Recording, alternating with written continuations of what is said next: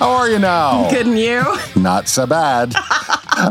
So today we are going to be talking about season 4, episode 2 of Letterkenny. Letterkenny? Yeah, that's what Letterkenny. we do. Yeah. You know, that one show that we watch. That show that we do. Fuss. Lederhosen. That's what we do. A fuss at the golf course. Today we'll be joined by our guest hosts, Martin and Dan, or Marty and Dan. Which do you prefer?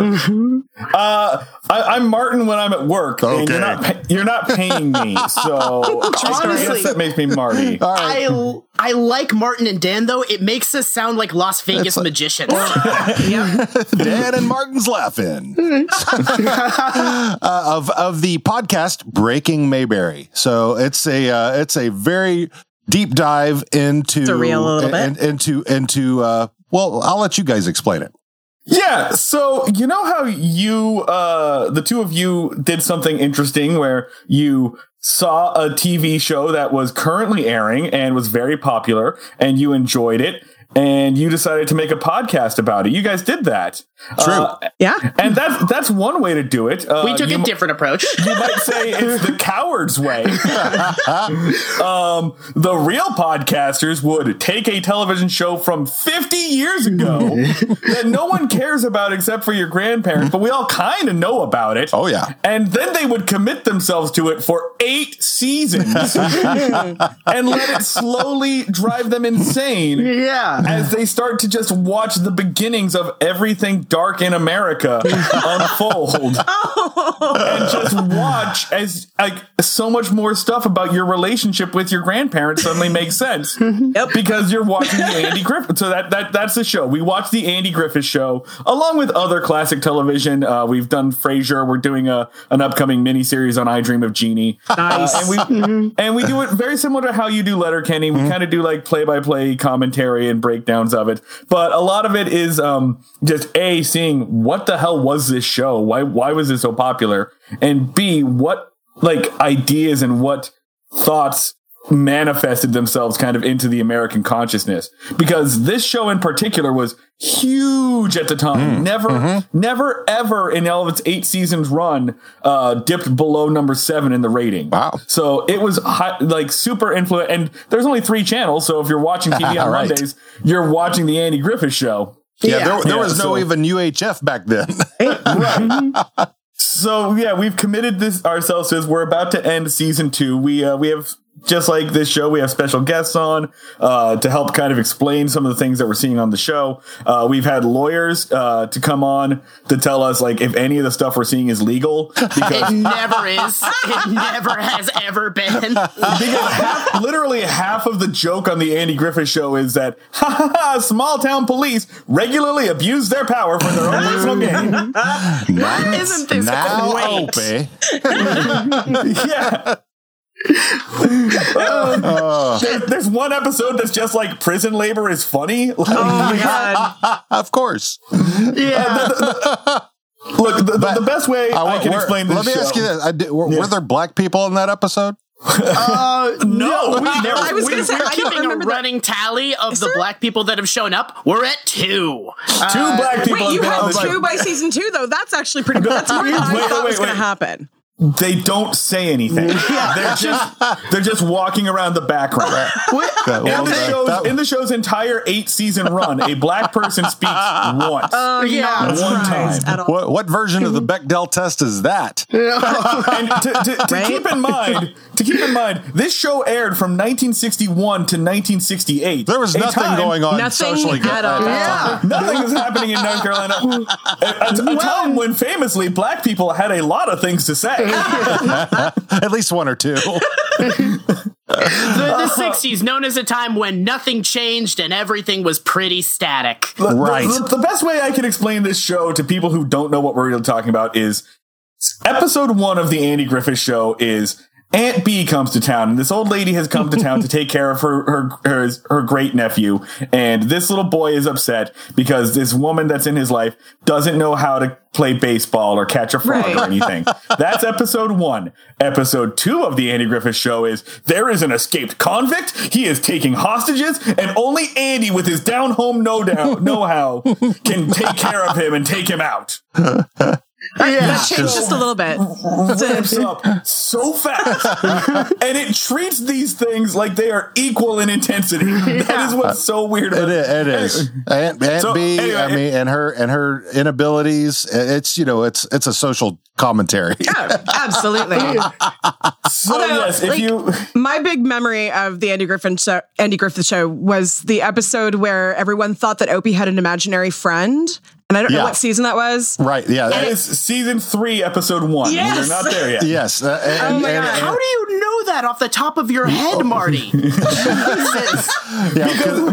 multiple people have asked me when we're getting to this episode. That's a great episode because he wears a silver hat and Andy's right on the cusp of having to spank him, and I don't want to spank him. If you just tell me the truth. I think that resonated with me, actually. That's well, you know, like telling the goddamn truth. But you know what? You watch so many cop shows when they're interrogating people. Yeah. And if you just tell us the truth, we'll go easy on you. And especially with teenagers when they're interrogating teenagers. So, yeah. Just tell me the truth and we can all go home. Brendan Dassey. That's exactly Oh my God, yes, exactly. Opie is definitely Brendan Dassey. Oh my God. Has about the cognitive level of Brendan Dassey. I feel like we need to have some kind of crossover podcast where we talk about we put true crime people into our idea of Mayberry or something. Well, I mean, yeah, but in a way, Mayberry is, if you could think about it, it's an 8-season episode of Twilight Zone. It's Twilight Zone, but the monster. It's just like Twilight Zone setups, but the monster or alien just never quite gets there. Like the monster is Bonnie Fart. The monster is you. We've compared it to the Twilight Zone on numerous occasions. Actually, we need to listen to more of your podcast. Yes, we've also compared it to Justified several times. I love Justified. Oh, you guys are all best friends now, aren't you? Oh my God, I can't stop comparing things to Justified. Like Dean too. I'll watch Top Chef and be like, this is the Justified of cooking shows. Like, I'm constantly trying to force that comparison in. One of my favorite lines is that you run into an asshole in a day, you ran into an asshole. You run into assholes all day, you're the asshole. Can you try to do that again in an Oliphant voice, just like really getting in the back of your throat? Oh, well, one of my things, and if you listen to some of the earlier stuff from Podskier, is I want a remake of Smokey and the Bandit, and when I first came up with the idea, I wanted Timothy Olyphant. Oh my God! Yeah, right. I'm bored. Yeah, no, you don't need to finish that sentence. We got you. So, but let's talk about Letterkenny. Oh my God! What? Let me finish the plug. Let me finish the plug. Where to find you and everything. Yeah. So if you want to listen to Dan and I comment on old television, mostly the Andy Griffith Show, we're called Breaking Mayberry. You can find us on Apple Podcasts, Spotify, Stitcher, pretty much wherever your casts are pod. And on Twitter, we are at Break Mayberry. On Twitter, I am at Schneid Remarks because my last name is Schneider. So that's SCHNEID Remarks. Dan, you are? I'm at the Luds with 2 Ds. Yeah, so definitely come in. And let me segue us. Mm-hmm. I was gonna say, if you want to watch Justified, it's on Amazon. So the Jacob Tierney of the Andy Griffith Show is a guy named Bob Sweeney, who directed pretty much every episode for the first 3 seasons. Okay. And we make fun of Bob Sweeney relentlessly for really no reason. Bob Sweeney is also the name of Patton Oswalt's character on Justified. Oh my God! Wow! Yeah, nice rabbit hole there. That was the point where I thought reality was breaking. That's hilarious. Damn. Okay. So Bob Sweeney is the Bob Sweeney of Justified as well. Literally. Literally. Yeah. All right. So Okay. let's talk about Letterkenny. Right, yeah, the thing this show's about, right? So couple of things right off the top. We're going through a logo contest. Information's on our Facebook and our Twitter and all that stuff. We're also going through a cosplay contest that we're doing every month. We will, and you'll get merch. And the logo contest is if your logo wins, you will be on our merch, and you will get a piece of merch, and we'll kind of go through that. But anyway, information's on our Facebook, our Twitter, all that jazz. And we also are doing a new musical artist every week. This week is a fantastic metal band called Disrupt the Paradigm, and you will have heard them up at the intro, and you will hear them at the outro. Yes. So, great group. And they're on Spotify, so they are in our own particular Spotify playlist. So now on with the show. Recapping real quick. Last week was which episode, Tiara? Season 2, episode 1. Which was Never Work a Day in Your Life. I don't remember. What are you talking about? That was last week. What was the gist of that? Was that what was the gist of that? You don't remember anything. Have you met me? Like, someone else starts the conversation. I can talk for a million miles an hour, but yeah. So fun dynamic you guys got here. I know. You really worked out the co-hosting responsibility. You know, usually it works just fine, but he's just being an asshole right now. I mean, I'm also trying to remember the plot of Never Work a Day in Your Life, and all I just remember is it's the one before the Gooses episode. Right? So we had Gail's birthday. Yeah, it was. I know it's the one where Wayne does. It's the one where Wayne sets up the Rosie. Okay, Rosie and Wayne get back together. Rosie and Wayne have split up. Oh, yes. Yeah. And they've been split up for a couple of months. Yes, because it's 2 months later. It's 2 months later. This is. See, I remember things when we start talking about it. And Bradley basically has to get them back together. It's a dual story between between Rosie and Wayne and Stormy, and I can't remember the other. Cedo. Cedo. Yeah, Cedo, not Cedo. Not Cedo's in this episode. Yes. So anyway, they end up getting back together. However, interestingly, in this episode of Fuss at the Golf Course, we don't have any Rosie in this episode. No. But that didn't really happen a lot last season. She would pop in for a little bit. So I think Rosie pops in and out at really weird intervals. She doesn't quite live nearby. Do that, really. Yeah. All of Wayne's girlfriends kind of like show up and then slightly fade into the background. Phase in and out of existence throughout any given season. Exactly. Whether it's Angie or Tanis, you name it. And Yeah, I wonder like how far out. It's obvious that the fruit stand and the farm are not in the city, but it can't be that far away. Well, like I commented on it during this episode when Riley and when Riley went back to get Jonesy, how quickly that happened, and I was like, wait. So, like trying to figure out. Yeah. Well, I mean, you may only have 5,000 people, but you could have very large pieces of land. Right. Yeah. So there's two possibilities, and we should probably like mention it when we get to it. But either A, that their farm is right down the street from like the center of town, genuinely, and it doesn't take Jonesy or Riley any time to drive there.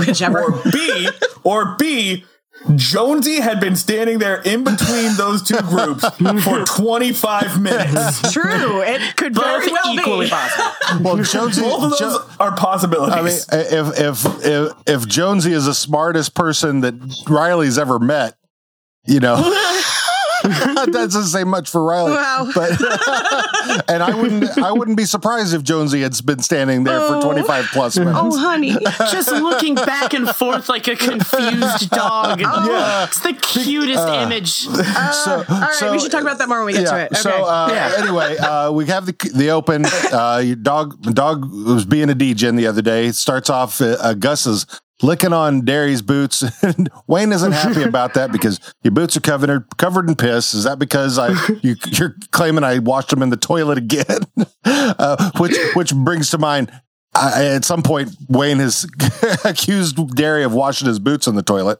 I once did a 6-month prank / hoax where I convinced a woman friend that all men wash their feet in urinals. Like just like, yeah, it's just what you do. Like when you're in the bathroom, you just like dip your foot in the urinal just to clean your shoe. And that lasted for 6 months until someone eventually let the prank slide. Casual gaslighting is what you can expect from the Breaking Mayberry gaslight a friend is what I'm saying. I'm a terrible person. That's funny.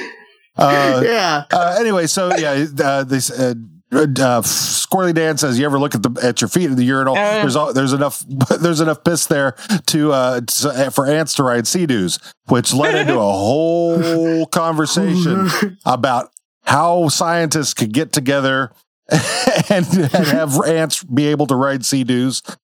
Which then led into a conversation about Honey, I Shrunk the Kids. Oh, that's the best part, where just like partway through the whole conversation, Wayne just goes, "I don't know. I think about how helpful and resilient that ant was. And I'm just going to say it. I don't think those kids would have gotten unshrunk without him." Yeah. And then they just immediately ignore it and go back to the conversation. But to me, the best part of that bit is the like pause before it, because it's like the conversation has slowly wound down, and then there's a thoughtful pause, as if like Wayne hasn't really been paying attention to what the other two are saying, because he's been thinking about Honey, I Shrunk the Kids for the past 30 seconds. It's me. Well, it's even that right up front, right up front where he says, "Well, I think they might be able to," and is it be able to what? Ride Sea-Doos. And there's like this pause, and Dan says, "Good buddy."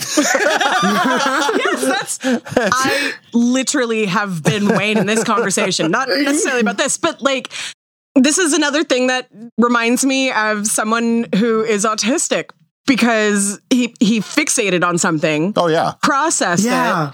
And then said it. Yeah. And to him, it was the next logical thing he should say. And his friends are like, "What the fuck? Okay." But it's my friends do that all the time to me. What's funny and I love about them for it. Is this quote is, "Everybody's a fucking expert." Well, everybody's a fucking expert. They have that, but they say that before they even get to this whole conversation about science and I think. That's the key thing about this scene is that it like sets up all of the recurring gags and repetitive lines that you see through the rest of the episode. They get funnier every time. Oh god, this is what I mean when I tell people that Letterkenny isn't a sketch comedy show, but it's written very much in the way that a comedy sketch is. Yes, with just like repetition and building on a theme and et cetera, et cetera. Well, I think it's more like it's music, because like this is sort of these lines.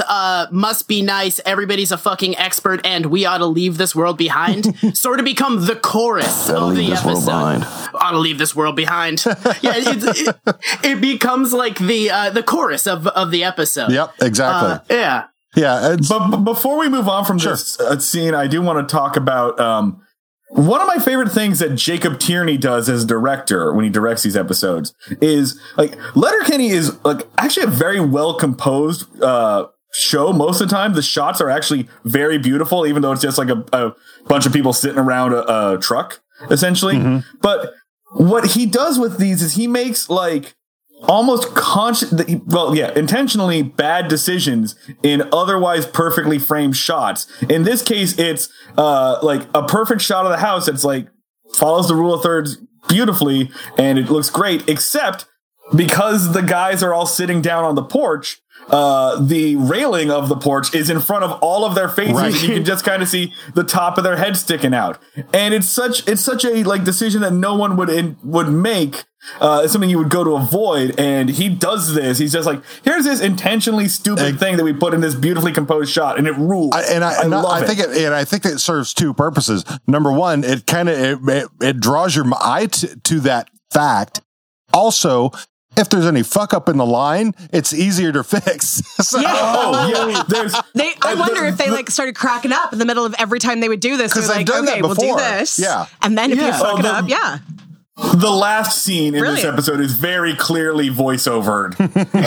It's very obviously voiceovers and ADR. Yeah.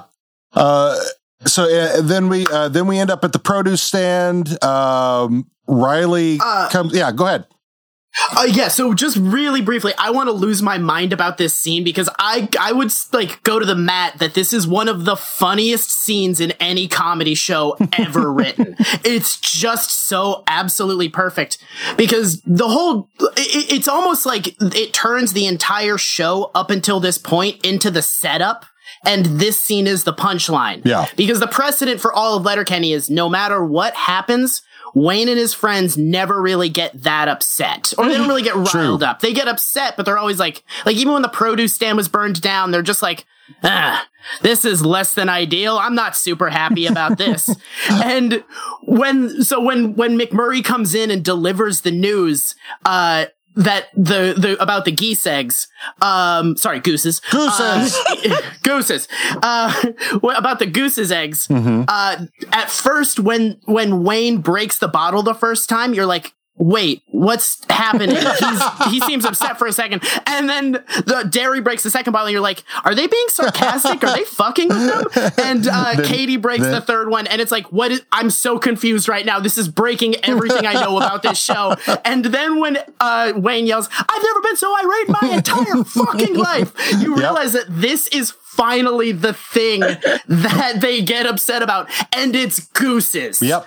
It's the killing the perfect babies. joke. Yes. Dan, Oh my God. Yes. Let our host explain what's happening before you get the commentary, man. I'm so sorry. I get so excited about this episode. No, it's okay. That's what we do. I mean, we break down the scene. So the scene, Y'all have heard me geek out on episodes. First of all, we left the Riley part. Riley pulls up. Right. And to Katie's like, get me some sour candies. I need some sour candies, but I just, okay. and Dan says, you got that one trained pretty well, don't you? And so he takes off. And then the McMurrays show up. Yes. And explaining to them about the coach out at the golf course. Right. So the coach is at the golf course, and who gives a fuck about golf? And it kind of ramps up from there about the Canada Gooses are taking shits. And yeah, that's what they do. If you're going out, you just step around it. Well, they want to oil the eggs, and that's when it fucking starts off. And and like you said, and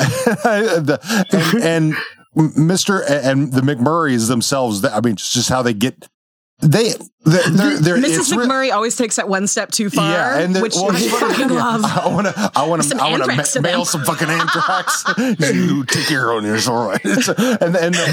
They do a great job of sounding like people who are so mad that they're not making sense anymore. When he just yells like, "They're Van fucking Guardians of the fucking galaxy." The McMurrays are low key the MVPs of this episode. Totally. Oh my God. Yeah, I mean, one of my favorite scenes with them is in this episode. Yeah, I mean, so they're just. I mean, you don't fuck with motherhood and just hold each other's hands.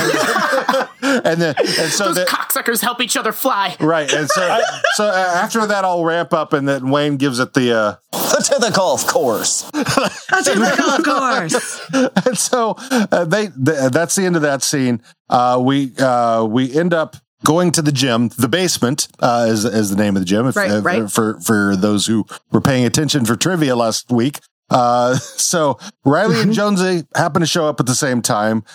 They go through their everything's fine again. Oh yeah, no, everything's great. I mean, Katie's always asking me to do stuff, but that's okay. Yeah, because, right. I'm happy. Right. And then Dax and Ron are right behind him, and whose brothers the Rocket Boys? And so that whole thing starts off. But then the first appearance of Dax and Ron. No, this is second. Dax and Ron were in the first episode. Yes, the last, but it's the running. That's the second exact scene, essentially. So the first one with them together. First episode was individually. This is both of them together. But as that's going on, the main DJ, we don't have a name for the main DJ. Right. He walks by, and this Alistair. Alistair Westwood Yates. You remember? Yeah. Nice job. And so and this thing happens. How'd you know your dad's safer when I fist his ass, bud? We got real dirty with his dangle, bud. I fucked your dad with chapped lips and a runny nose. Fucked your dad with bad breath and B.O.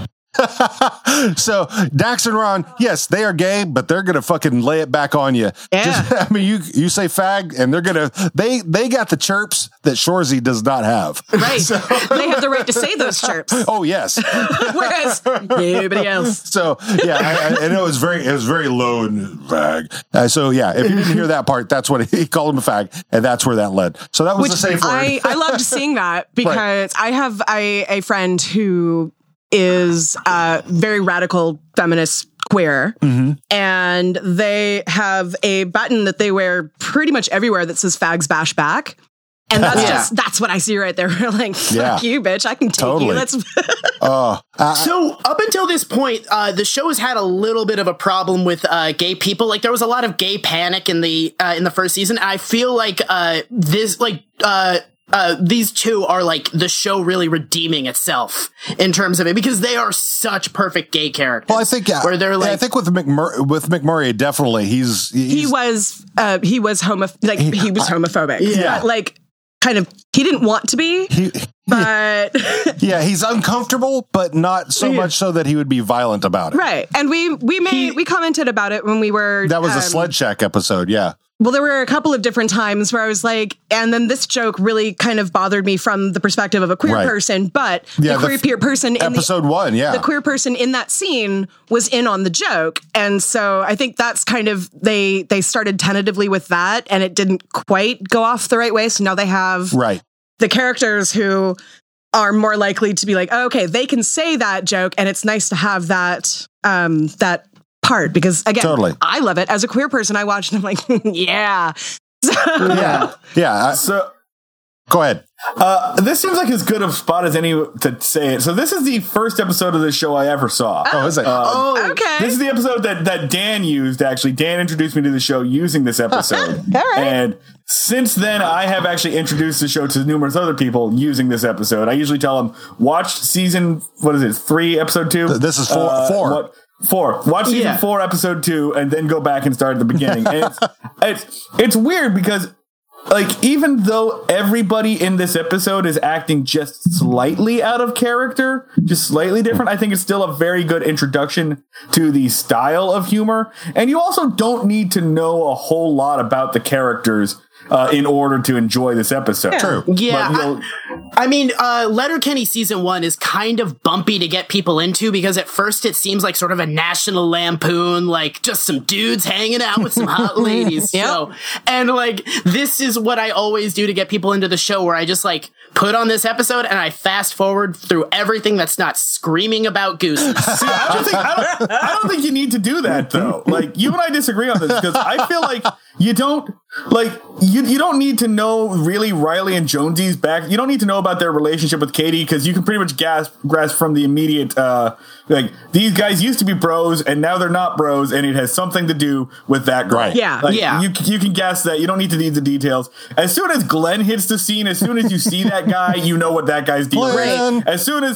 As soon as Stewart shows up, you know what that guy's deal is. And that's one of my favorite things about Letterkenny is that they do deal in caricatures, and yet somehow they make you care about those caricatures. True. Yeah. So there's a lot of depth to this paper thin shit. Yeah. Right. Well, here's what's funny, I've brought up the caricature thing before, but and it's mostly with the male characters that are caricatures. Katie, I think, is probably, the most straight kind of, normal. I don't know how you would say it, but she's. I feel like it's established that Katie's the least straight. Well, I wouldn't go that far. She's the least caricature like. Yeah. Her and Bonnie McMurray and Angie and Mary. They're kind of anti-stereotypes if you think about it. Yeah, they're just like Katie's kind of one of the dudes. Yeah. And then what was the second one you just said? Like Angie, so Bonnie McMurray is this, you see her for several seasons as this super hot, like little tiny thing who's obviously a young college student. And then you've got the Halloween episode where she was like doing all these charity things. Right. It's like, hey, look, this hot chick actually has a brain. And like, and you don't usually see that. It leads up to one of the best long game jokes because the running gag is that every time you see Bonnie McMurray and she's super hot, all the guys and Katie go, Bonnie McMurray. Yeah. And then at Dax and Ron's wedding, they're doing their like round of puns thing, and Bonnie McMurray comes up with a pretty good one, and Dan gives her an approving, Bonnie McMurray. Just changes the tone just a little bit, and it's such a good small gag. And I love it. I mean, even though a lot of the things that they do are redundant, there's enough stuff that they do that is kept fresh in a different. They keep the redundancy fresh in different ways, like that. So that's what's great. Yeah, because that's one of the things that bugs me a lot usually about watching comedies is the same gag over and over and over again. Bazinga! Right? Or the chicken fights in Family Guy where they last for like 5 fucking minutes. And you're just like, I'm turning the goddamn channel right now. Like that shit. Or literally any gag in Family Guy. Or literally any gag. And, any gag by what's his name that you like, the Orville, but it's the same shit. I do like the Orville. Whatever. The Orville is solid. Yeah, the Orville is surprisingly okay. Yes. I was fine the 2-3 episodes I watched. Like, this show is like all about like creating and then subverting patterns. Yes. Like my favorite joke is the Shamrock hockey players and the way they speak in a round, and then that round slowly degrades every episode until like Boomtown is just saying crazy nonsense for his turn. Like, one time in 2010, I was taking a shit and jerking off at the same time. No one laughed at my story. I'm feeling self-conscious. I love Boomtown. The way he delivers that, I'm feeling self-conscious, reminds me so much of Jason Alexander and George is getting upset on Seinfeld. It's that level of comedy. Hats off to the guy who plays Boomtown. His name is Boomer. His name is Boomer. We saw him in something else. His name is actually Boomer. Yes. It's amazing. That rules. So we should probably say the bit of trivia Marty found about Riley and Jonesy. Do you guys know about the movie they were in together? I didn't know that they were in together. I knew that. I know that Jonesy and Derry were in Goon 2 together. Right. That movie rules. Both Goon movies kick ass. Yes. Yeah, actually, I was very surprised. There's a Canadian television movie called Mr. Hockey. It is about the season where Mr. Hockey, Gordie Howe, returned out of retirement to play hockey alongside his sons. His sons are played by Riley and Jonesy. Aww. Riley is rocking a bitchin' 1970s mustache for this movie. But yeah, can we find this in America? I will find a way. Marty told me this fun fact, and I almost flipped a car. So Riley and Jonesy are hockey bros, but they've also been hockey bros. Oh, fuck yeah, I love a pun. That's fantastic. Okay, so let's continue with this. We will get to more trivia thoughts and stuff at the end of this stuff. So see, this is why I keep him around. He's the one that keeps us on track. This is why I'm color commentary. Right. I will go with a thread. Yes, dear. So we show up at the Letterkenny Gray Granite Copper Creek Whistle Ridge Golf and Country Club. where the coach is hitting his tee shot. The Hicks show up and... wait. Yeah, go ahead. Thank you. I am very good. Thank you. I love that. Thank you. I am very good. Yeah. Coach is my favorite character. This is the first time... Well, the first time we've seen Coach outside of the hockey rink, right? Yeah. Yes. Yeah. And it is also the first time we get a little bit of detail of his character about his wife. Yep. Yes. Barb. And probably my favorite line of this. Oh, yes. My favorite. is your wardrobe color scheme looks like a bipolar spell. That's my favorite line. That's mine too. I looked over at him. I'm like, this one. We're doing this line right here. Looks like a bipolar spell. I mean, the Bonnie McMurray line of like, how's your wife let you leave the house like that? My wife has been dead for 3 years. Well, one look at you and it's pretty clear she's in a better place, you fucking asshole. Oh, and while Mrs. McMurray is saying that, after Coach reveals that his wife has been dead, Mr. McMurray is just making the jerk off motion, just slowly. It's so funny. So then we cut to the dollar store. Glenn and the Skids are showing up. for as like rival gangs, and Jonesy's in there between them, and so yeah, there's this whole trying to get Jonesy's attention, and there was one thing that I noticed in this that I had never seen before. Rold hits Stewart. That kind of threw me. I was like, "What? What are you doing? What are you doing, Roldy?" Oh yeah. And so that whole part kind of starts off with this is the instigation of the whole thing between Glenn and the Skids and good and evil, and the good and evil and the rips, reps, and revelations that carried over from last episode. So that's kind of brief. Then we cut back to the golf course. They're putting up coyote decoys because that's worked at the other golf course. There's conversation. That's another one that's really brief. Cut back to the dollar store. More Skids and Glenn are actually trying to get Jonesy. And my favorite bit of this is Glenn talking about. Everyone knows cheese is the milk of Christ. You've hit the mother load of cheesy yumminess when you pick Christ. It's a classic. Bread, wine, cheese. And also cured and salted dried meats. That's the flesh of Christ. Huh? See Corinthians. Bread, wine, cheese, meats. Christianity is a charcuterie board. Come have some charcuterie with Christ, Jonesy. You'll like it. Yummy. Charcuterie with Christ. I love that the joke lightly invokes the imagery of lactating Jesus. the milk of Christ. Yes. My favorite part about that is Jacob Tierney's delivery, because he's already asked Jonesy, "Do you like bread? Come over here to get bread.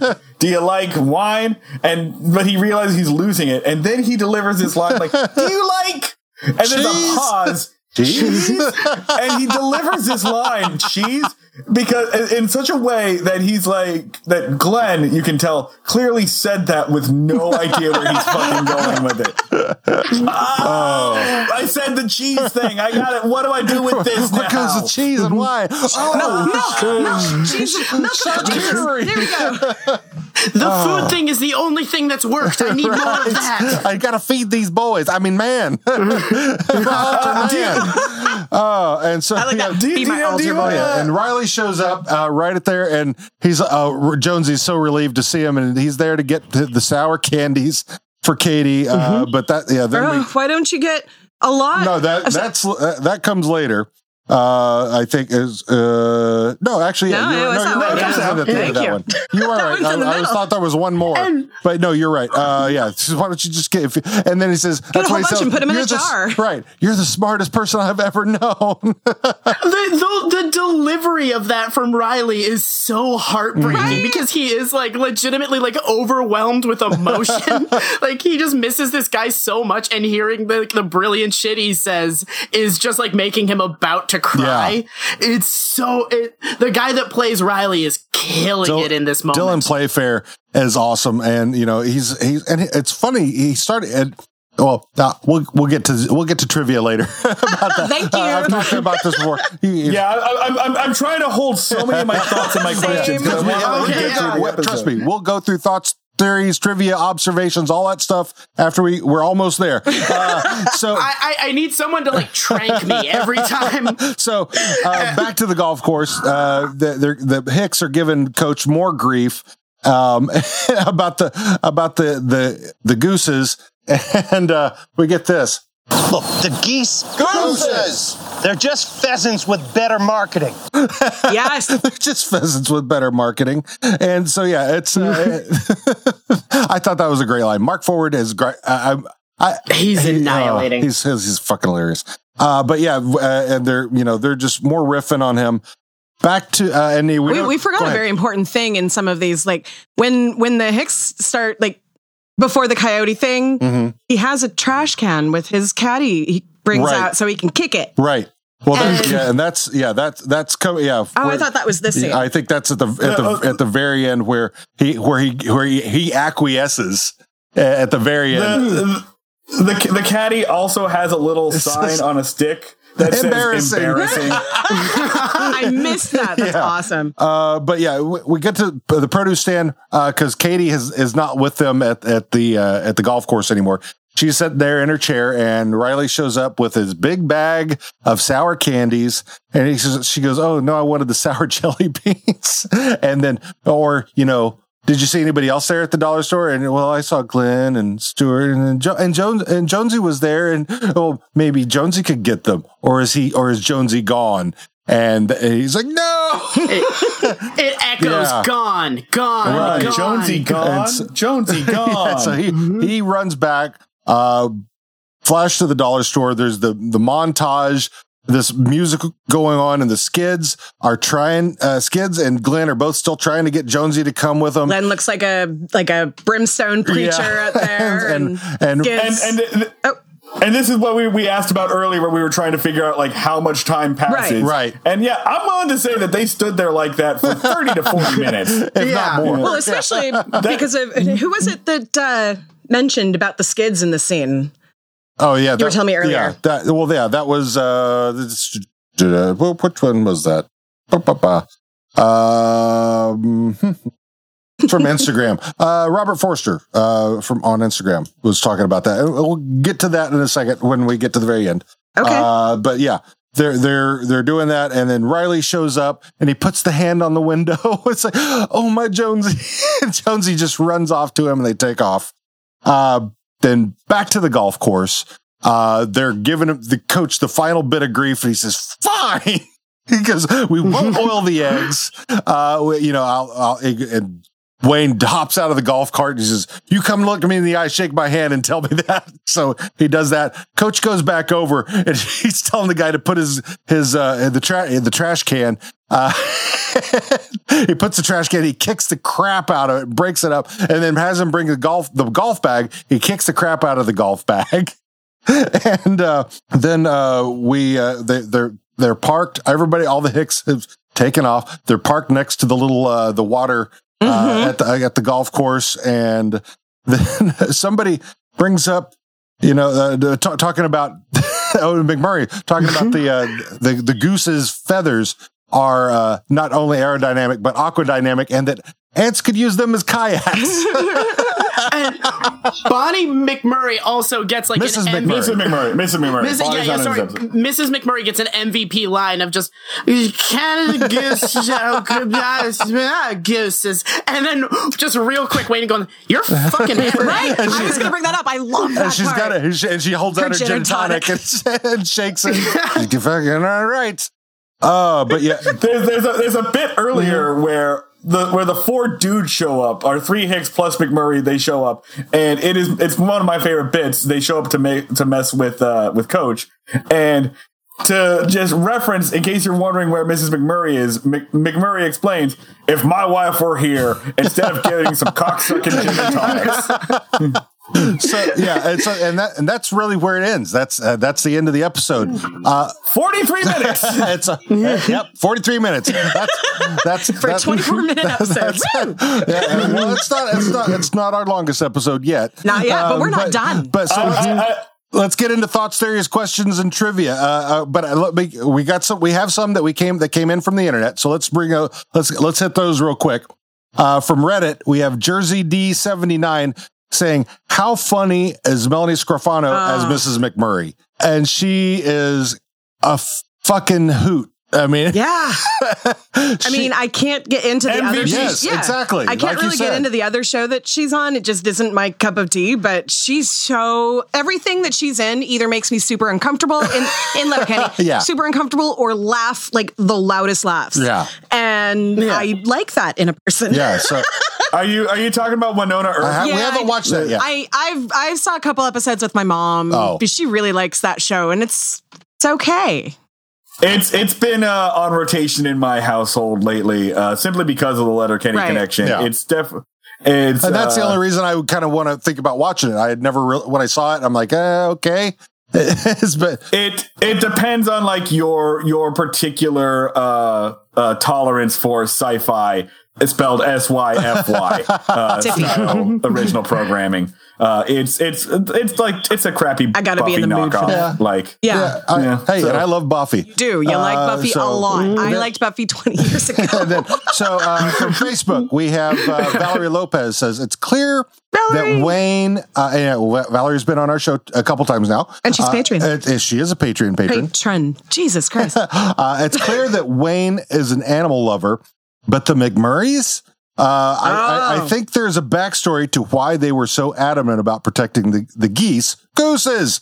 What's your origin theory for that? So I think honestly that there has to have been something that they did early on in their relationship that has given them an affinity for Canadian gooses. I have a theory. Go ahead. I have a theory, and it's slightly like deeper and heavier, but you'll notice at the point where Mrs. McMurray gets angriest is when she says, "You don't fuck with motherhood." The babies. Right. She's mad that they're killing and she babies. keeps touching her lower belly. Actually, Yeah. the actress did. I'm not sure. Is Mrs. McMurray infertile? That is a very interesting. Ooh.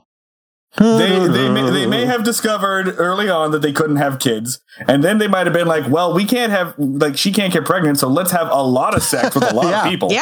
The lifestyle. It works out really well for our lifestyle. But like, I think that for her particularly might be something to do with it. They'll probably never get into it. I hope they never do. Right. But this is just like a it would also make thing, sense why McMurray is so protective of how upset she is about it. Yeah. Because that's actually something he wanted to bring up. Like, she escalates so quickly about what she would do if she could get her hands on him, basically, like send anthrax, drive a car into a crowd. Right. Like, she is fucking pissed. And he's like, it's okay, baby. I know. It's okay. I'm with you, baby. Like, you can tell, like, he's angry on her behalf, but he also knows that it's personal for her in some way. Interesting. Yeah. I mean, and great relationship. Good relationship. Oh yeah. I mean, they're perfect for one another. Absolutely. Yeah. But I mean, because they've hit on abortion before, and it's, which has been brief. It's like, yep, that's it. And we've moved on, and it was not, a big thing.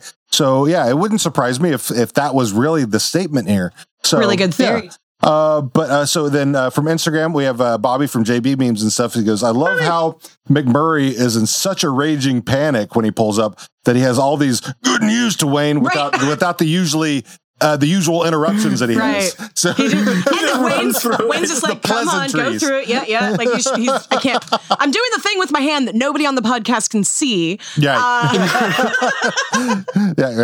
like, yeah, I get it. Let's go. So yeah, he pitter patters through their normal like introduction bit. How are you, Wayne? Good. You got time for the pleasantries. We got. Yes. So yeah, that was pretty great. And then Robert Forrester, Robert_Forrester 18 from Instagram, and this is what you were talking about earlier. He says, I like how the skids look like the monkeys from 2001: A Space Odyssey when they were trying to get Jonesy to come over to their side. He says all to help, and then I'll put also the helpeth against the heathens, and how Glenn hisses at the skids 3 different times. Mm-hmm. So that was his observation. That absolutely was that scene, because as soon as you mention it, I'm like, I can totally superimpose each scene over each other right now. Yeah. So yeah, the monkey thing, the jumping up and down and hitting Stuart. That's exactly. They were gorillas. Yeah, and then from Discord, Reagan, we've got a couple things from her. This is, how many fusses does Letterkenny have? We've got a back bush, the ag hall, the golf course. Will there be more fusses? God, I hope so. In the future, what will they be? All of them. And then also, she says, everywhere. One thing I appreciate about Letterkenny is how the Hicks are portrayed as smart, not just clever, but intelligent and progressive, as opposed to being portrayed as backwards and basically as stereotypical redneck. And I know 100% that the portrayal exists because Jared Keeso grew up in Listowel. She says Listy. She's from Canada. She's in Ontario. If he had grown up in, say, Toronto, Letterkenny would be wildly different. As someone who is essentially a Hick, it's spectacular to see that other Hicks are portrayed more than just stereotypical Deliverance-style character. Yes. So that's a huge point, because when Letterkenny has such a following from people that a lot of us would not expect to be following the show, because of this exact thing.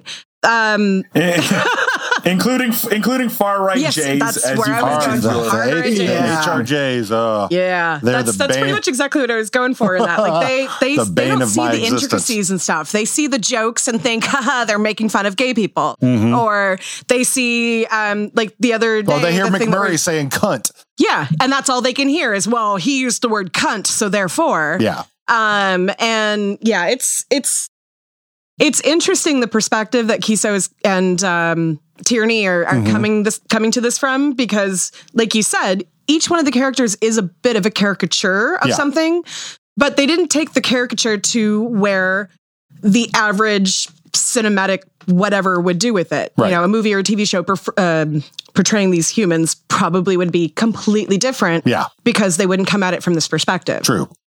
I think that's why we all decided, like somewhat unconsciously, to use the word caricature as opposed to stereotype. Right.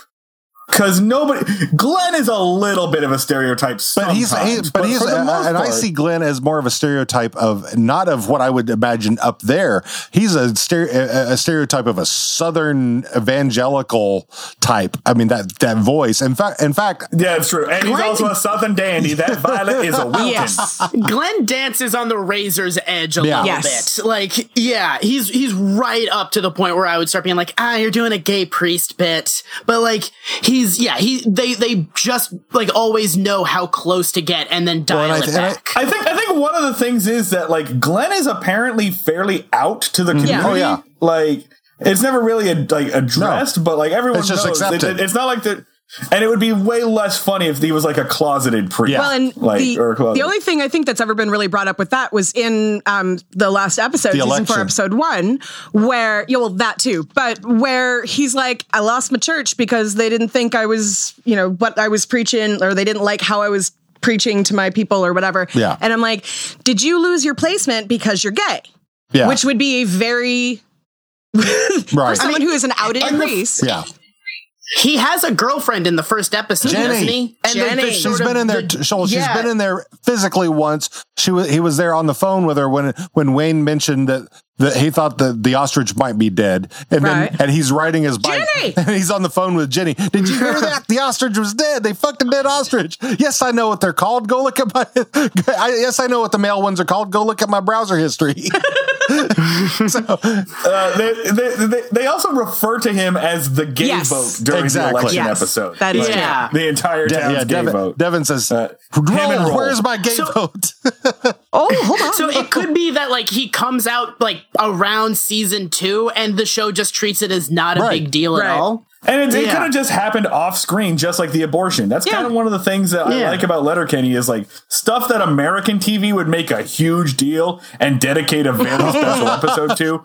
Letterkenny just does it off screen during the season break and just moves on. Because there's better shit to talk about. In a very sensual episode about Letterkenny. It just reminds me of like after school special. Well, it reminds me of like watching Saved by the Bell. A very special episode. Yeah. Jesse experiments with too much caffeine, which we all know meant meth or speed or however you wanted to call it back then. Like it was crystal meth. Like that's what my friends were doing. That I was like, you guys are crazy. So just fucking say it. Letterkenny's like, I'm just gonna fucking say it. Yeah. Well, yeah. I mean, and they don't shy away. They don't shy away from the drug use. Nope. Or the sex. Snorting coke that is laid out in an anarchy symbol is my favorite scene so far in every episode of Letterkenny. So yeah, and anyway.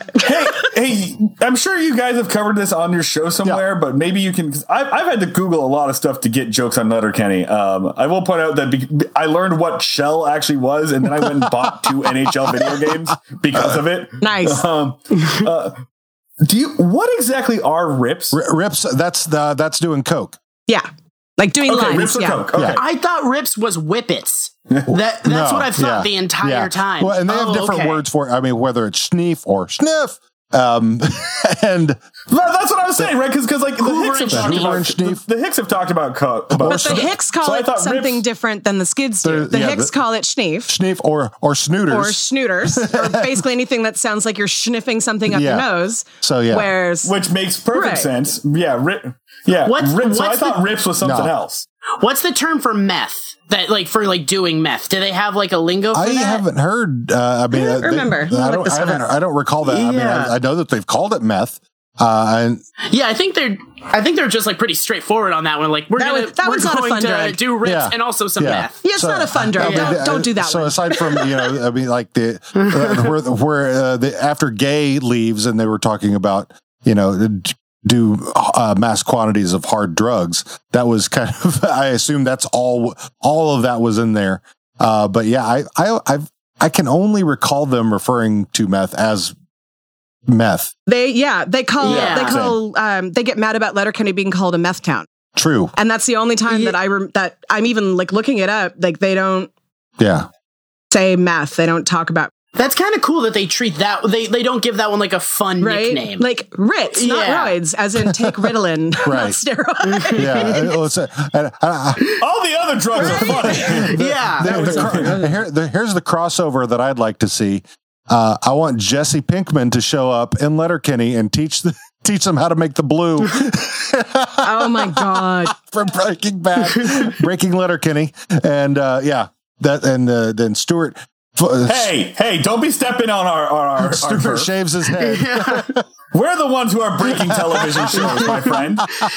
Yes, because of how frequently we reference Breaking Bad on our show. I just watched Breaking Bad and Better Call Saul for the first time because when it came out, I wasn't really interested. And then I had watched it. I had an actual like summer vacation this year for the first time in many, many years where I didn't have anything to do after teaching.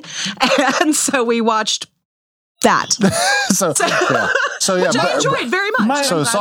My girlfriend has an annoying tendency. Like if my girlfriend really likes a story and doesn't want it to end and doesn't want the characters to go away, she just won't watch the ending.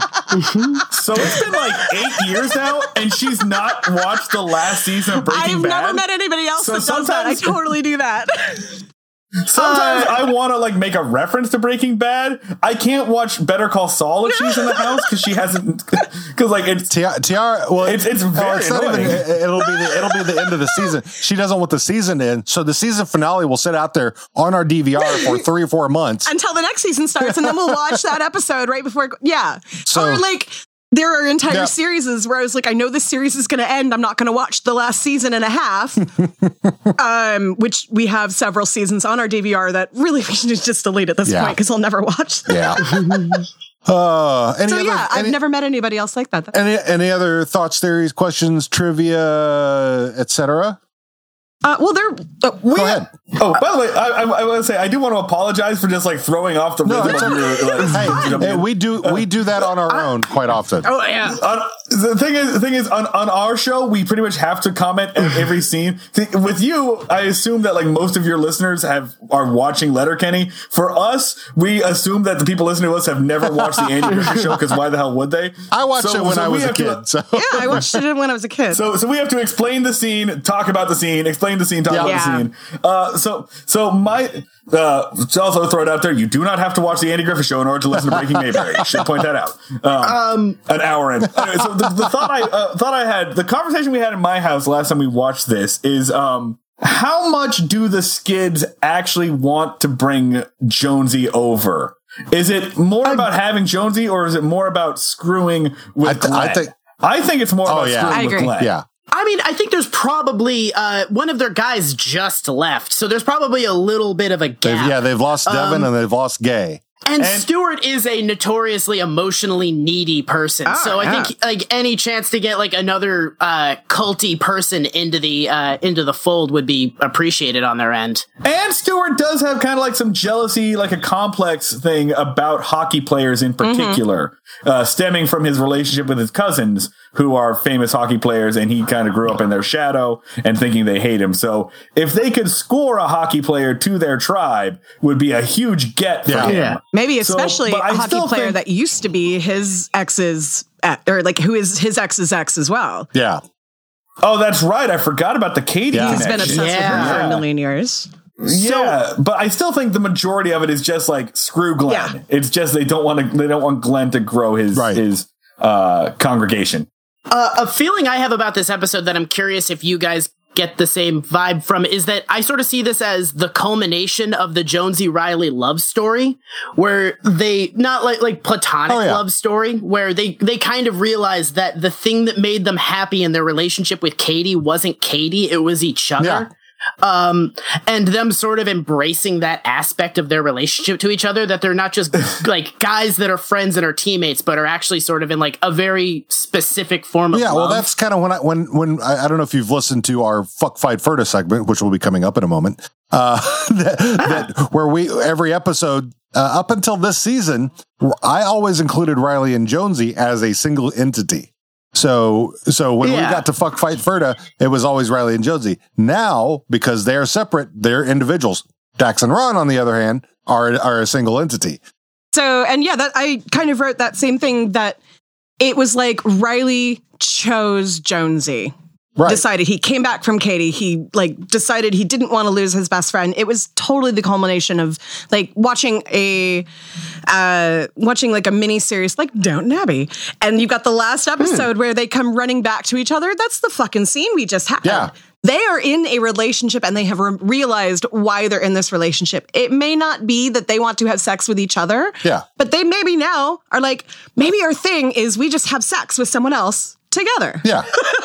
Which I love that. Well, yeah, no, kind of Katie was a way for them to have sex with each other, because like that's basically the plot of E2 Mama Tambien as well. Oh, really? Yeah. Tunnel buddies. But also, like compare the way that this is handled to the way that it's handled on like a show like Scrubs. You know, where like the joke is always that these guys are friends, but under like. With Scrubs, it's very weird because there's this underlying like no homo aspect to all of it, because they keep calling out how gay their relationship is, to the point where like they even sing a song about loving each other, and that gets real annoying after a while. Whereas with this, it's just like, these guys love each other, and that's it. We're done. Yeah, there's no need to explain it any further. The last scene of The Graduate. No performance to it.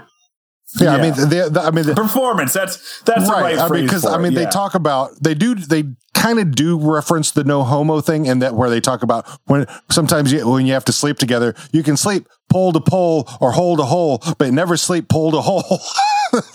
That's the one time that they've kind of gone through that.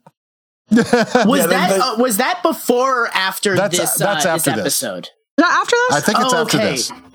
I mean, so they just call each other buddies, buddy. Yeah. They're just buddies.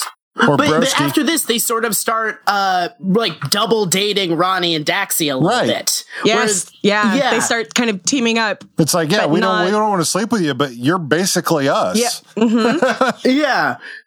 Yeah, basically we're both like romantic units. Let's go get a beer together as couples. You know what?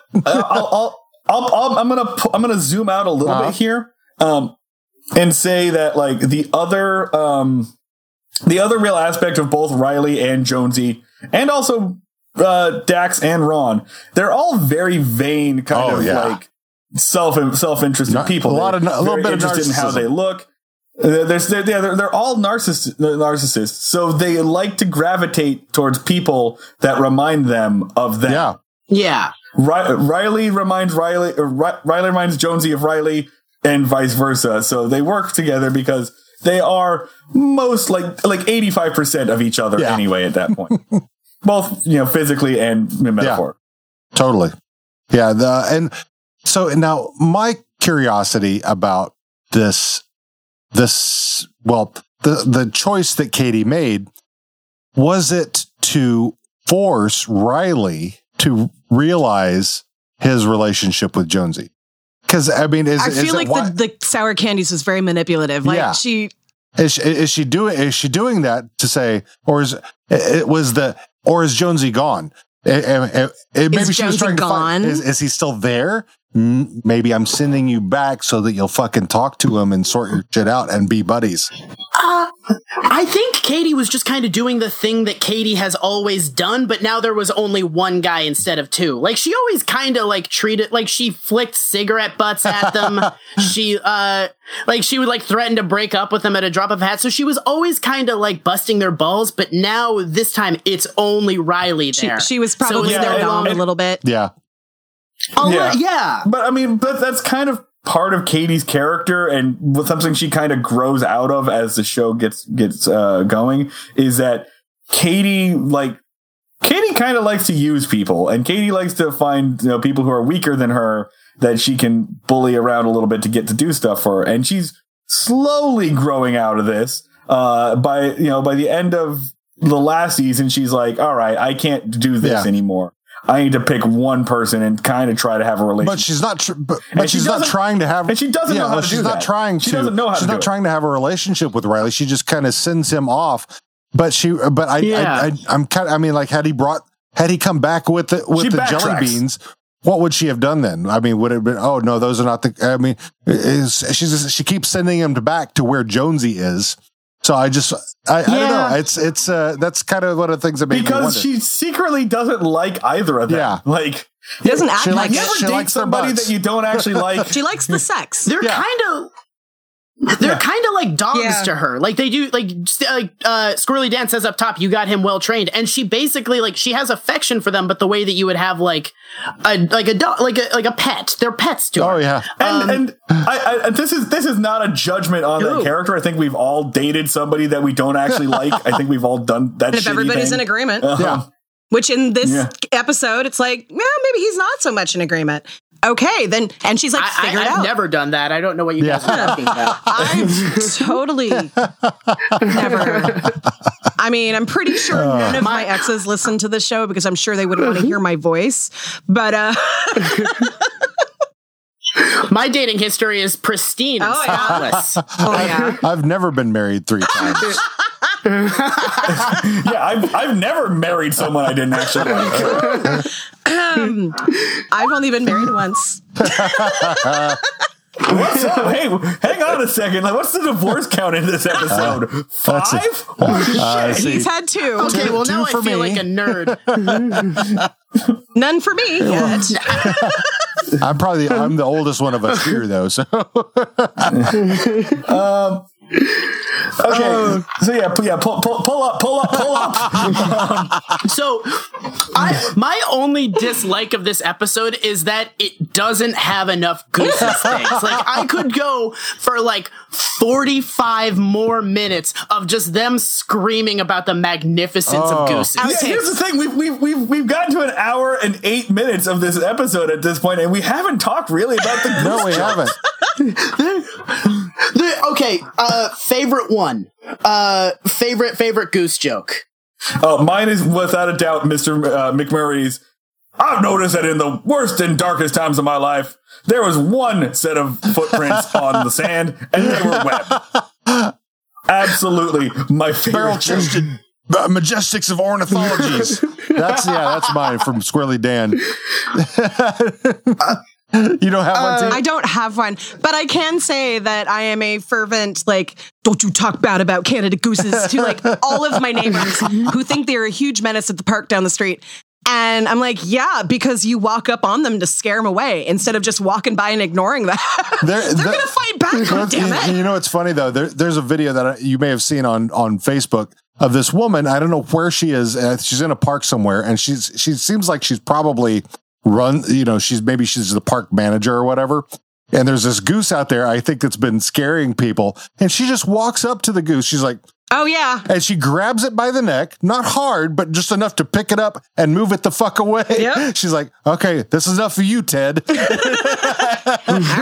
I mean, she's not a big woman I have mixed feelings about this episode because I genuinely fucking hate Canada Goose.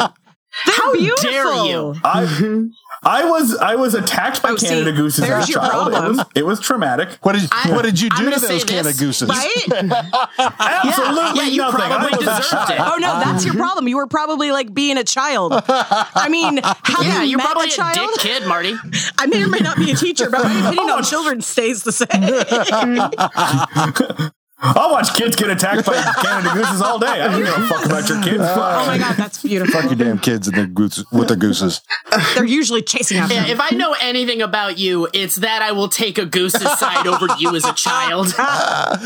100%. You will take a Goose's side over me as an adult. Yeah. Especially if you're going to try to oil and grease your head, goddammit.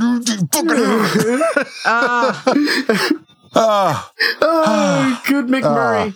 Yeah, That's a good. Hey, question. Earlier, one of your listeners said that, or asked if there would be more fusses. What do you think is the funniest place that they could put a fuss? Oh man! Well, you could have a fuss. A fuss at Modine's. You could have. Yeah. You could have a fuss. You could have a fuss at the gym. Fuss at the fruit stand. The fuss episodes generally take the Hicks out of their element. Yeah. So where would you move them to? I would do like a fuss at the ballpark. I want to put them at a baseball game. Because you could have a fuss at the hockey arena. Because they're not usually at the inside the hockey arena. They're usually outside. I mean, like when you had the native flu episode. Yeah. Anytime the natives come to town, they go and help protect. But I don't think they're hockey fans. Park outside the rink. Yeah, I could stand to see Wayne get in a fist fight in a church. Yes, I think. Yes. Yeah. I think that's now on my bucket list. You know what? It could be to help Glenn get his job back at the church. Just beats up the current priest.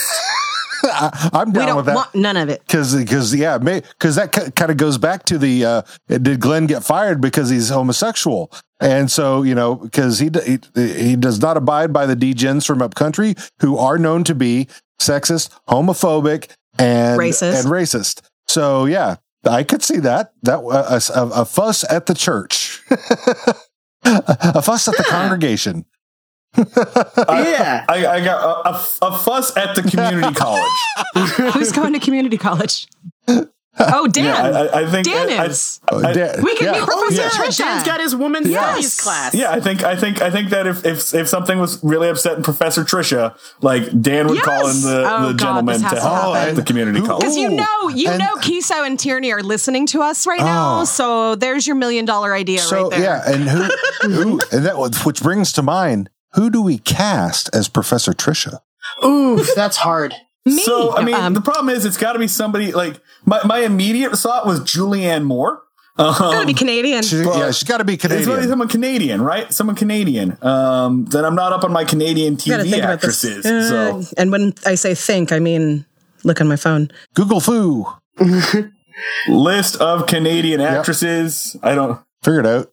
Wait, Ellen. Wait, have any of you guys watched Corner Gas? Not yet. It's on the list. That's on the list to watch. It's definitely scratching my Letterkenny itch, even though they're very different shows. That may be what we do after once we catch up to all the seasons with this. We may we're going to probably look into doing some more interviews. In fact, I'm talking with Patrick McNeil, who plays the Skid Connor.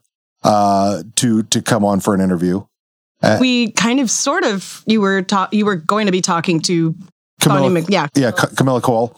And Bonnie McMurray. I don't know anyone's real name. Sorry. and I did kind of put out to Jacob Tierney yesterday that I'd like to have him on the show.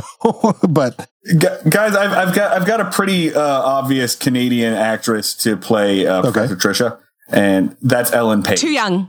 Oh God. I had that up on my Way too phone young. because she was on.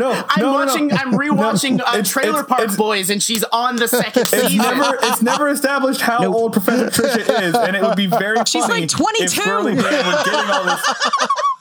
She's not. She's a grown woman. She was 22 when she made Juno, and Juno. She looks like she's still playing like teenager and shit. She's 32. When the universe collapses, Ellen Page will still look 22. And that's the thing. And that's what it would be so funny if like this giant dude, Squirrely Dan, was getting all of his information and getting all this from a here's the thing. So what about one in their 40s who actually would be the potential Miss Trisha from Letterkenny? Because Letterkenny, Miss Trisha in Letterkenny is black. Well, she's darker skinned than the white kids. Right. She's not black, but she's dark. She's probably my color. Well, she's also voiced by a black actress. Okay. So. Yes, that is true.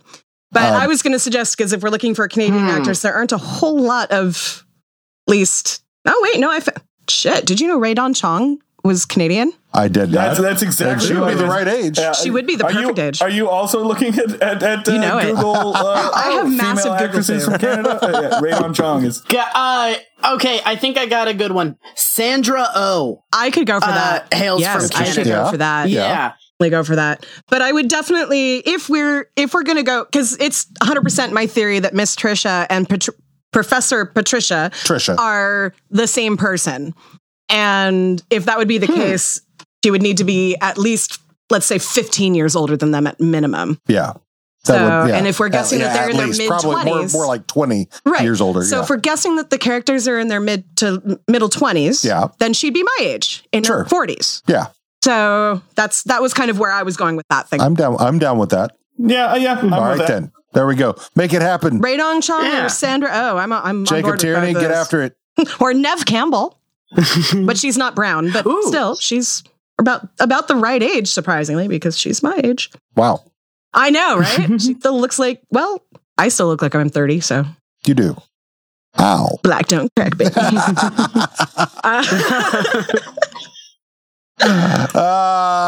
Oh, yeah. Tatiana Maslany. Can we get her on the show? I love her. Yes. Would love her. I mean, what? She's I mean, you fucking play how many characters did she play on that show? Oh, Jesus. Did you watch Orphan Black?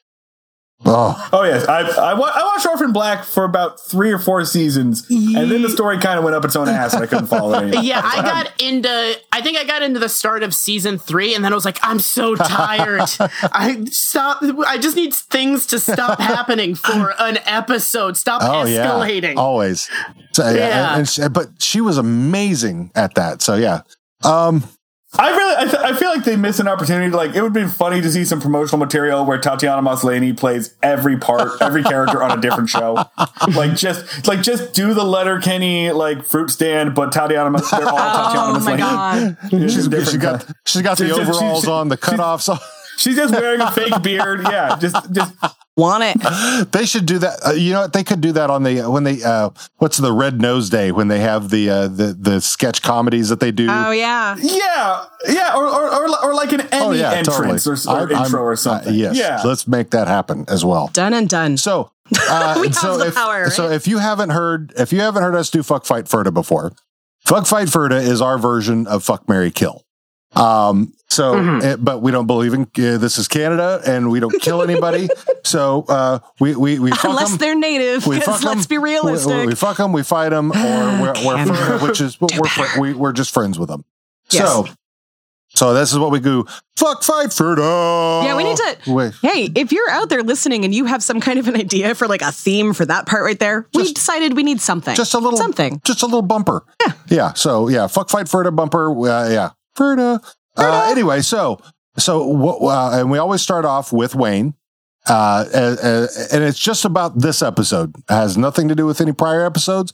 So would you fuck him? Would you fight him, or would you Ferda him? Would he be Ferda boys? This is an easy decision for me for once because. Yeah. In this episode, he needs a friend to stand next to him and be like, yeah, we're gonna fight for these gooses. Mm-hmm. And so you're going Ferda. I'm going Ferda. All right.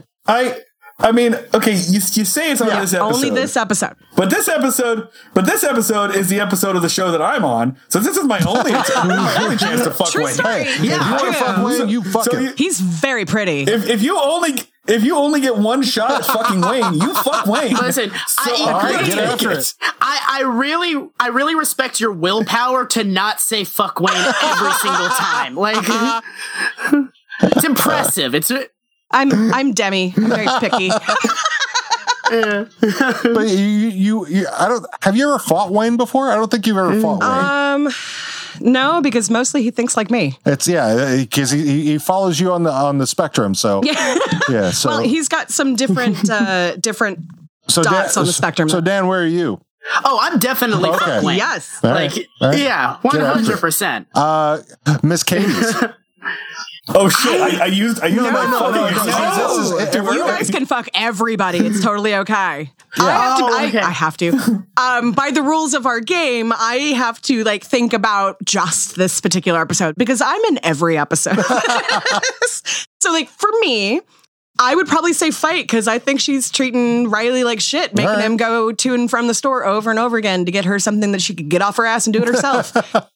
Well, Wayne's got the truck, so at the golf course. That is true. Yeah, but she didn't even go with him. Like when I ask you to get me stuff, I'm sometimes with you. Can she not Uber Eats her sour candies? Right? Like DoorDash is my jam, man. Bring me a Slurpee from 7-Eleven and make that happen. All right, so Megan's DoorDashers at Righty Dan. I can't use my this is my only chance to fuck them joke twice. So, who says? Guess I blew that one early. So I gotta fight Katie. She's a dick in this episode. She's not even super helpful with the goose situation. No, well, she's very pragmatic about the entire. She suggests putting up the decoys, and if you notice, she doesn't touch a single one of them. She just kind of stands around. That's what she does. It is what she does. That's quick. Yeah. She's a dick. So I'm gonna fight Katie, and then she's gonna like destroy me with one kick. To the cooter, as she does. Yeah. Yeah, I mean, based off of her behavior in this episode, I can't imagine that Katie would be like a pleasant person to have sex with. I feel like there would be a lot of yelling and telling me to get candy. So I think, can I have someone like stand in and fight her on my behalf? Can I get like a champion? Wait, actually, now that Dan has said that, I'd like to change my vote to the fucking. I would like that. No changing. Too late. This is in pen. So Dan, are you fighting? You're such a liar. I'm having someone. Yeah, I'm fighting. I'm doing fighting. Squirrely Dan's. He didn't. Ferda. I'm a Ferda because like he and I are just gonna yell about the gooses. Yeah, I feel like Dan and Derry are the same on this one, right? Like, that's about all they did in this eepisode was stand up for the gooses. And make some jokes. I'll stand alongside them. Couldn't hear you.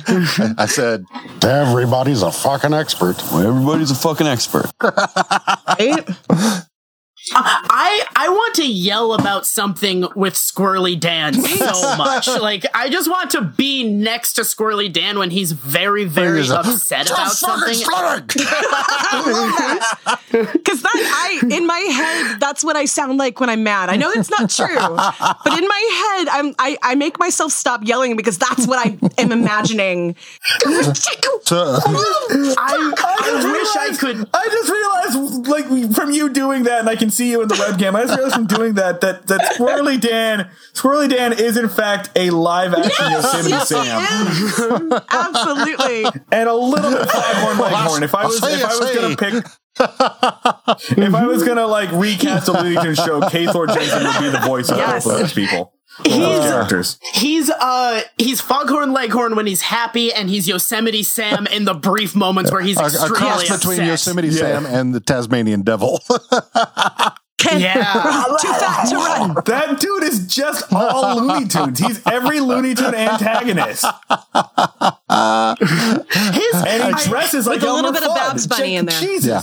His scream of "and everything Shania Twain's ever recorded" is and it was from Les Hicks about you're a cock on a vine.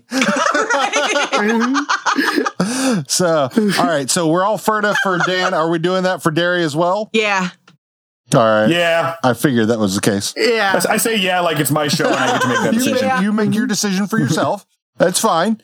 Let's go with Mr. McMurray. Oh, okay. I'm having the fight between him being completely not my type, but also really kind of loving the way he defends and picks up on the emotions of his wife to like fight for her. That's a Ferda thing for sure. Okay. At least a Ferda. It's definitely it might be not the first time I'm Ferdying McMurray. Can I break the rules a little bit? You do you, boo. I say that I'm gonna fuck the McMurrays together as they would like it. I would go for that. Would prefer. I would go for that. In this episode, I would fuck them together. All right. Because he's not my type, but she is. All right. And together, they are very attractive in this episode because he's like, "Baby, I'm gonna take care of you. I'm gonna do it. Whatever you need, I'm gonna do it." Is that it's a threesome across the board? All right. Yeah. That's an interesting one. No, I'm pretty sure going with both McMurrays would be mind blowing. They know what they're doing there. World changing. Riley. Well, I think. Ferda. Ferda. He needs one. He needs buddies. He needs a crew buddy, he needs a crew. as he says. I need a crew, buddy. Sometimes spotter. I'd fuck Riley in this. Right. I want to make him feel better. Riley's still got Katie he can fuck. It's Jonesy I would fuck because he ain't got nobody now. Yeah. Well, he could fuck Glenn. He'd be his altar man. That is true. Or Rolled. I'm pretty sure Rolled would be all about that. So we got 2 Ferdas and a fuck for Riley. What about Jonesy? I'm fucking absolute Ferda. All right. I'm gonna fuck Jonesy too. I'm not discriminating on the other players. Fuck him. You're fucking Jonesy. I'm fucking Jonesy. In this episode. That's what I just said. I missed that. I thought you said Ferda. But I said Jonesy doesn't have anybody. At least Riley has Katie. All right. Glenn. I am certain I'm not Glenn's type. Let's just say that all things look the same to him, and I would still say no because he's preaching fire and brimstone, and that's gross. Are you fighting him or are you Ferda? I'm probably going to try and punch him because it would probably be a one hit, one down. Like that's just how I imagine with him. Like when Stuart got hit in the head with a baseball. Yes. All right, so that's a 1 fight for Glenn. What else we got, Marty Dan? You know what? Okay.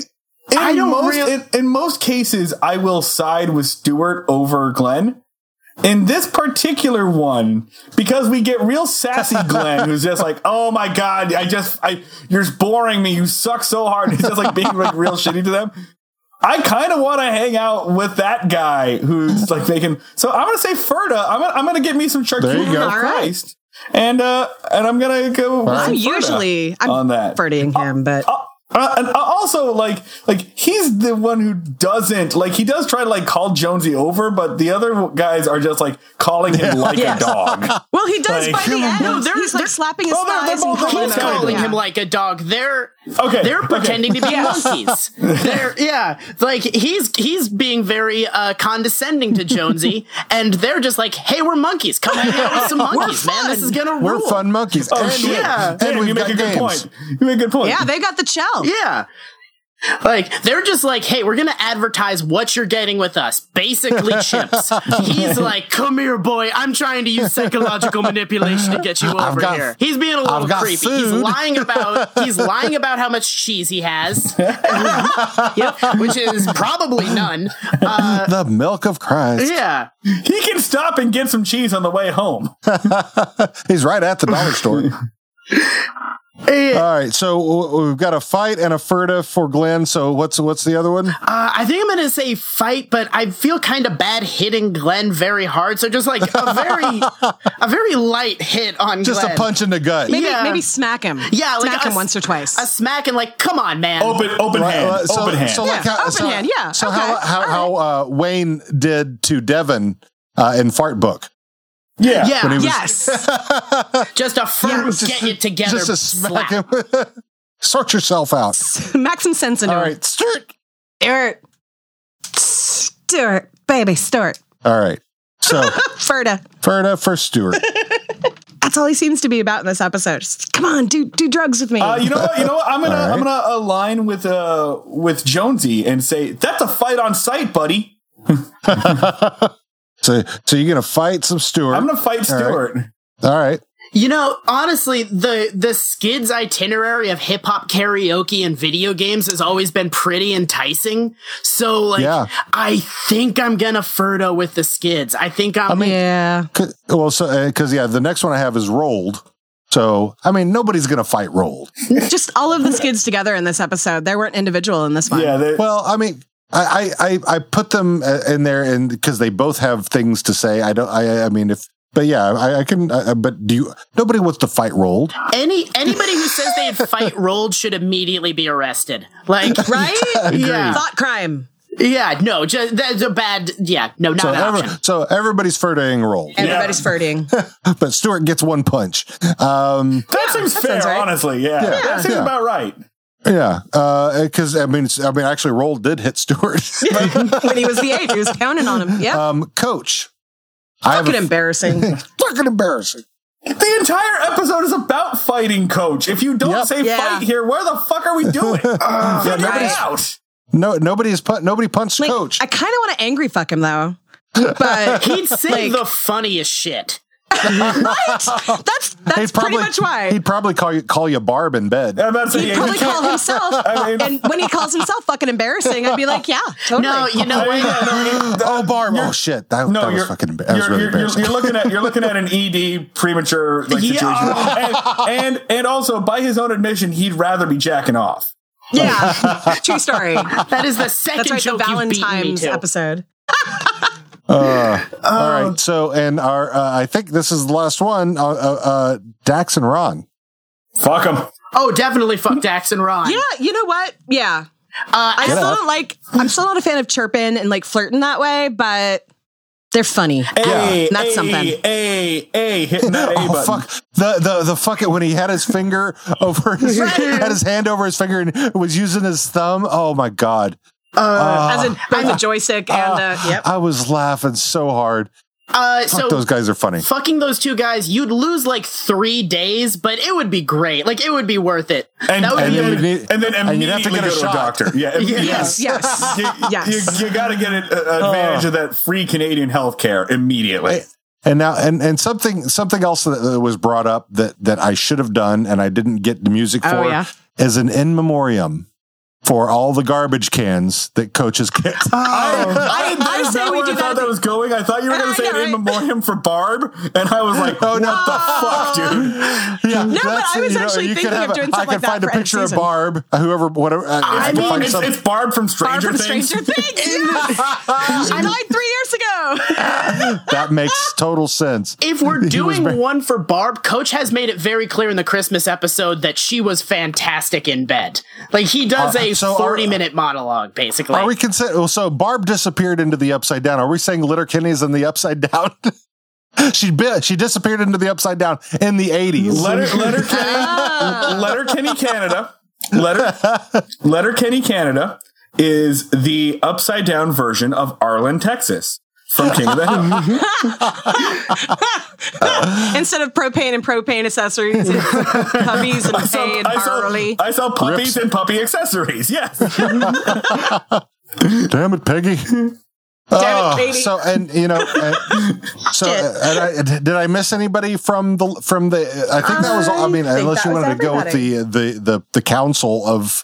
No. I didn't think so. One last observation before you sign off, because this is one of my favorite bits. Is that the crowd that's around Coach gets smaller and smaller every time they pull up to him. They pull up to embarrass him on the first hole when they clap and he goes, "Yes, I am very good." And there's like 15, 20 people there. And by the end, there's like 3 people. So it's a small gag, but it's very good. Like, oh yeah.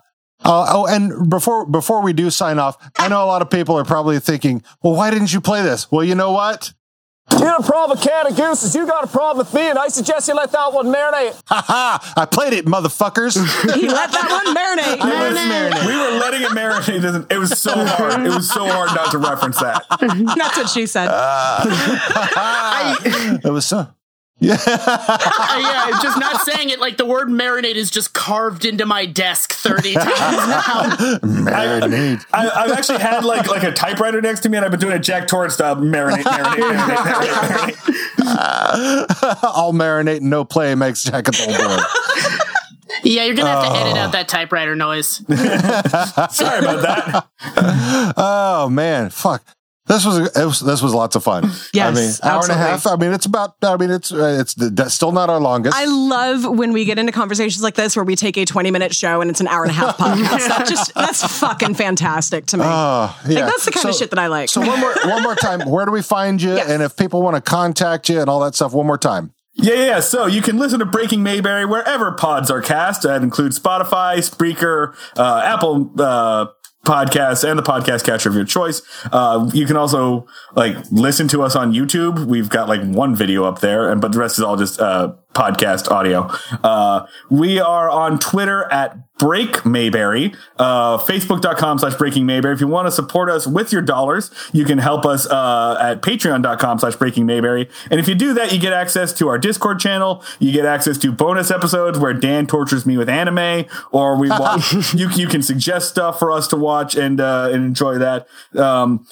So yeah, listen to Breaking Mayberry everywhere. Also on Twitter, I'm Marty Schneider, so I am at Schneid Remarks, SCHNEID Remarks. Dan is at The Luds with 2 Ds. Sorry, Dan, I took that from you.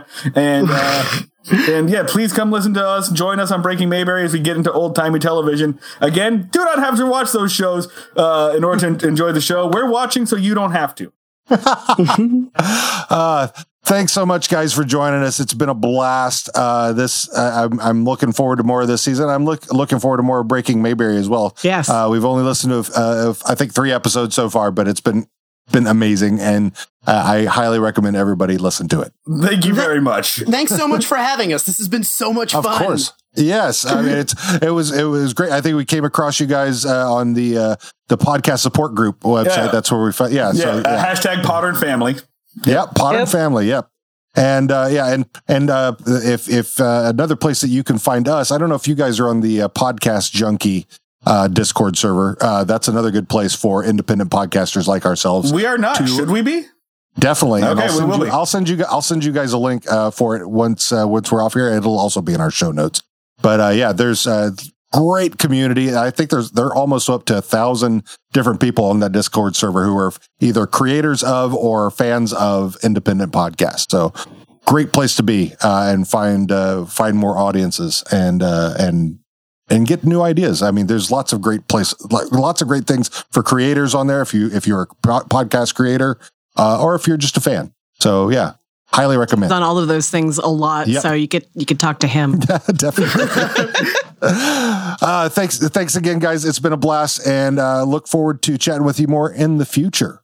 All right, thank you for having us. Fantastic. Anytime. Hell yeah! All right, take care. Bye. Bye. Bye. Right.